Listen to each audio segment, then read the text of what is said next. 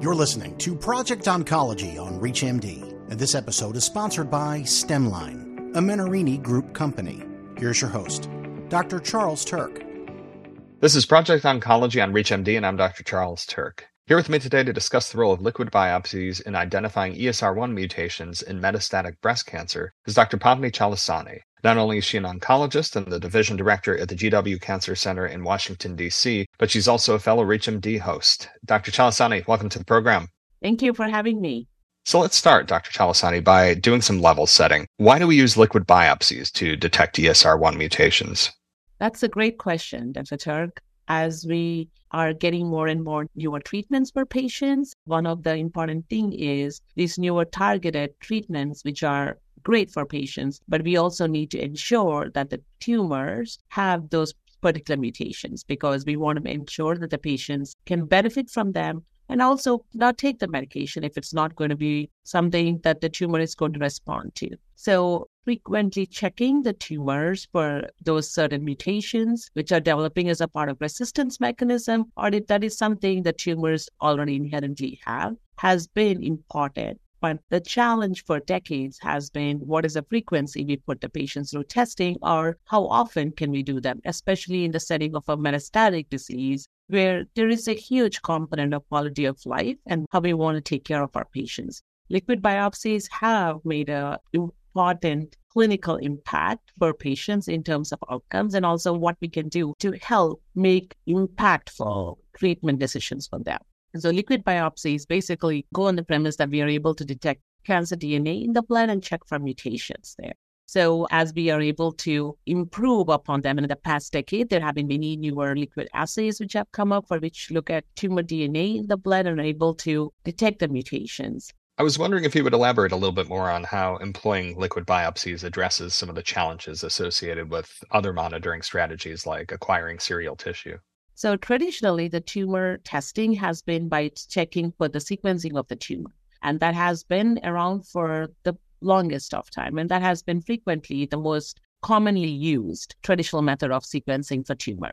Having said that, the frequency of testing, ideally we would want as a tumor is progressing through a treatment to test it for developing or newer mutations or other treatment resistance mechanisms. But putting a patient through an invasive biopsy procedure, whether it is a biopsy of the bone or the lung or the liver, is invasive, it does have a higher risk, and it is not very practical. And it does have a significant burden on the patient and also on the healthcare system. While we would want to get the information, it has been a very practical or realistic solution in clinical care.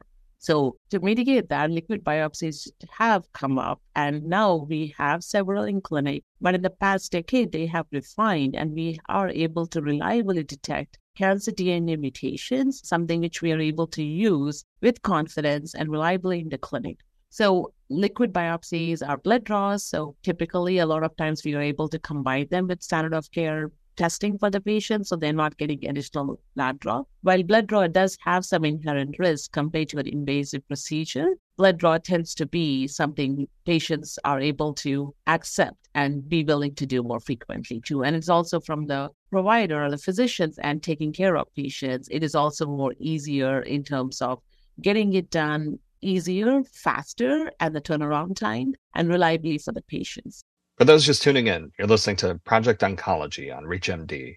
I'm Dr. Charles Turck, and I'm speaking with Dr. Pavani Chalasani about liquid biopsies for the detection of ESR1 mutations in metastatic breast cancer. So, Dr. Chalasani, now that we have a better understanding of the rationale behind liquid biopsies, let's focus on how we should use them in clinical practice. First, what are the optimal timing and sample types for longitudinal testing?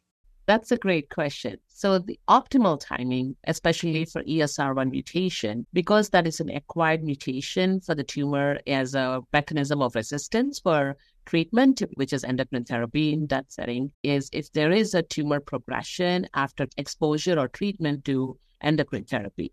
So it could be potentially utilized in the adjuvant setting if a patient has been on endocrine therapy with either tamoxifen or an aromatase inhibitors and has developed metastatic disease while on those therapies, or more commonly, and what it is routinely used are in clinic is in the setting of a metastatic breast cancer, hormone receptor positive, when they have been on aromatase inhibitors and CDK4/6 inhibitor treatment option, and they have developed disease progression while on that therapy. And once a liquid biopsy is conducted, how do we identify or interpret an emergent mutation? Yeah. So the liquid biopsies, the way they detect is by checking for the tumor DNA and the mutation frequency. So one of the challenge we always think about is if the cancer doesn't have or has only low concentration of those genetic alterations, we won't be able to detect. So frequently the report lists the mutation and the percentage is either reported, or sometimes it's a very variantly frequency is reported in those results. But that kind of helps us detect how much of the cancer DNA is there and what percentage of the DNA does carry this mutation.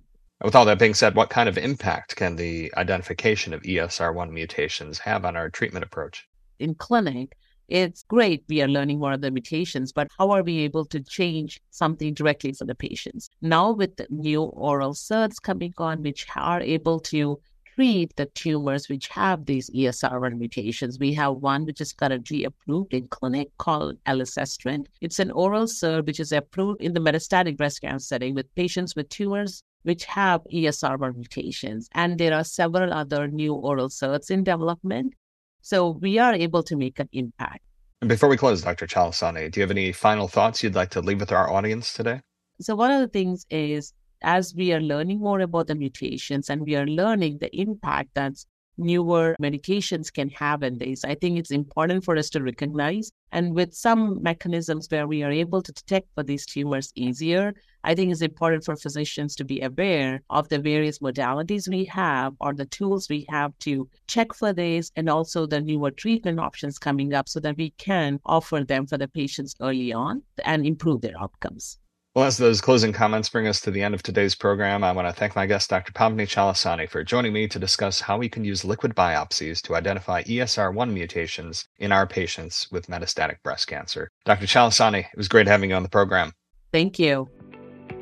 This episode of Project Oncology was sponsored by Stemline, a Menarini Group company. To access this and other episodes in our series, visit Project Oncology on ReachMD.com, where you can be part of the knowledge. Thanks for listening.